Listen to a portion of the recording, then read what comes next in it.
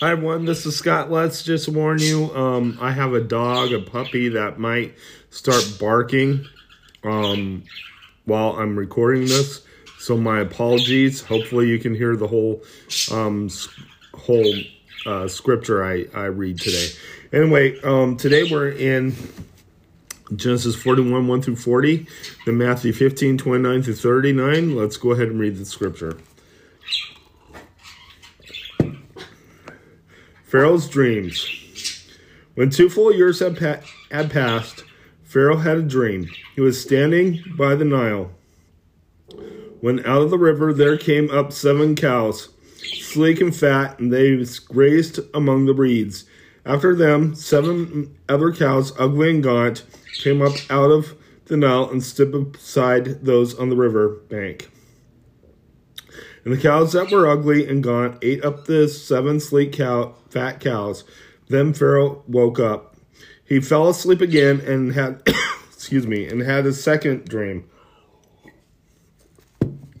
7 heads of grain, healthy and good, were growing on a single stalk. After them, 7 other heads of grain sprouted, thin and scorched by the east wind. The thin heads of grain swallowed up in 7 healthy, full heads. Then Pharaoh woke up. It had been a dream. In the morning his mind was troubled, so he sent for all the magicians and wise men of Egypt. Pharaoh told them his dream, but no one could interpret them for him. Then the chief cupbearer said to Pharaoh, "Today I'm reminded of my shortcomings. Pharaoh was once angry with his servants, and he imprisoned me and the chief baker in the house of the captain of the guard.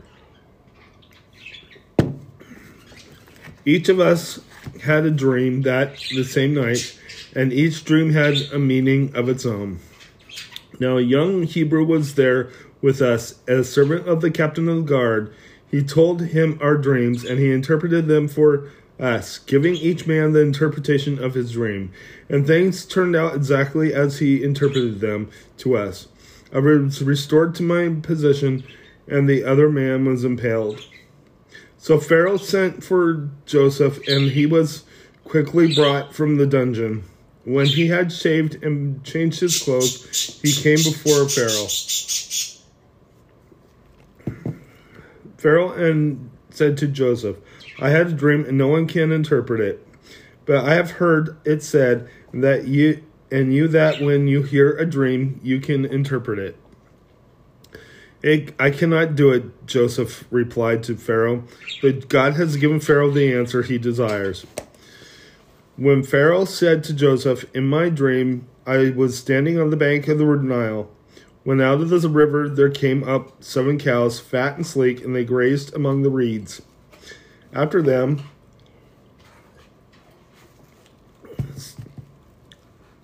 7 other cows came up, scrawny and very ugly and lean. I had never seen such ugly cows in all the land of Egypt. The lean, ugly cows ate up the 7 fat cows that came up first.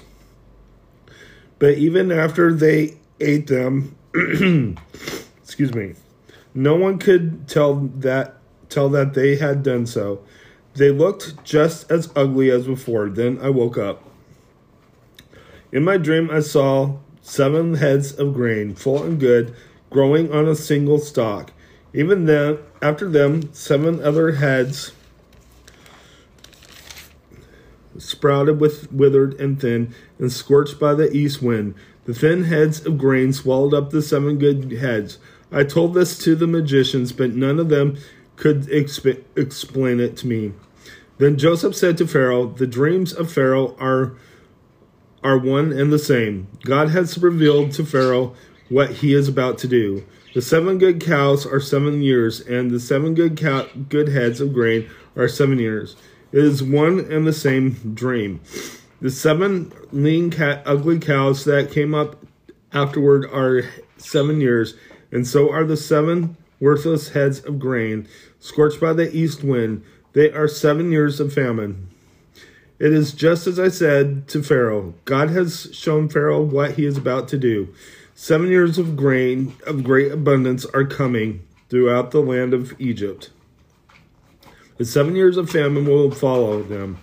Then all the abundance in Egypt will be forgotten, and the famine will ravage the land.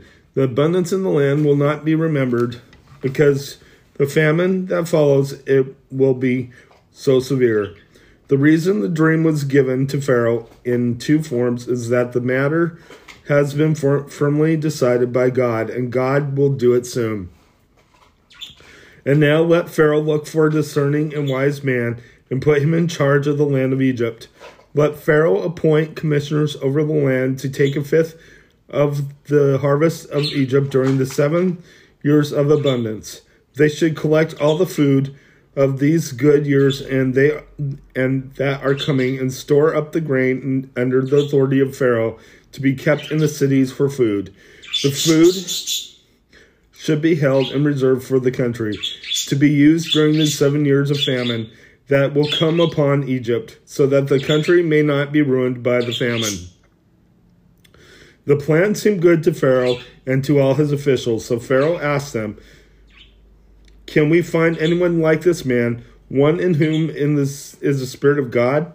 Then Pharaoh said to Joseph, "Since God has made all this known to you, there is no one so discerning and wise as you. You shall be in charge of my palace, and all my people are to submit to your orders. Only with the respect to the throne will I be greater than you." Let's go ahead and head to your New Testament reading.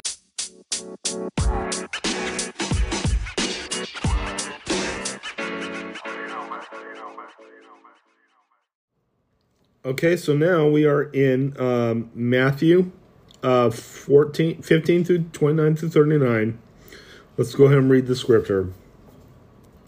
Jesus feeds the 4,000.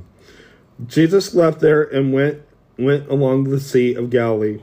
Then he went up on a mountainside and sat down.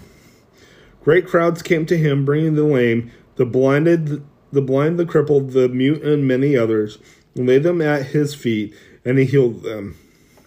The people were amazed when they saw the mute speaking, the crippled made well, the lame walking, and the blind seeing. They praised the God of Israel. Jesus called his disciples and said, "I have compassion for these people. They have already been with me 3 days and have nothing to eat. I do not want to send them away hungry, or they may collapse on the way." The disciples answered, "Where could we get enough bread in this remote place to feed such a crowd?" "How many loaves do you have?" Jesus asked. 7, they replied, "and a few small fish." He told the crowd to sit down on the ground.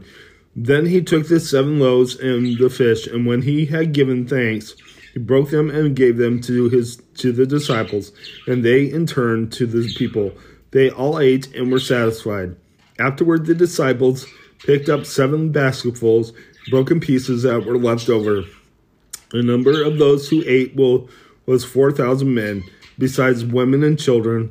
After Jesus had sent the crowd away, he got into the boat and went to the vicinity of Magadan. Let's go ahead and close in prayer. Lord God, I just praise you. I thank you for everything. Thank you for showing us that you are the great provider, Lord. In Jesus' name, amen. God bless you. Have a wonderful day.